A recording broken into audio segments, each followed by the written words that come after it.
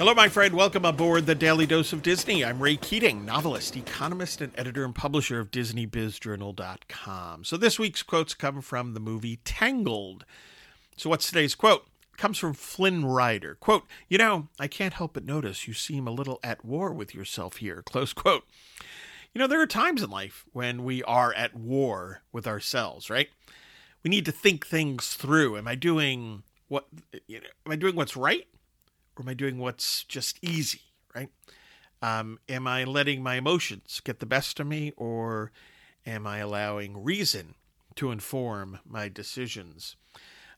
This is a constant in life, right? Whether it be in our family life, our personal life, our business life, our career life, you have these situations when you can be at war with yourself, and hopefully you're able to take the time, think things through, and weigh them all properly to come out with what hopefully is the best decision.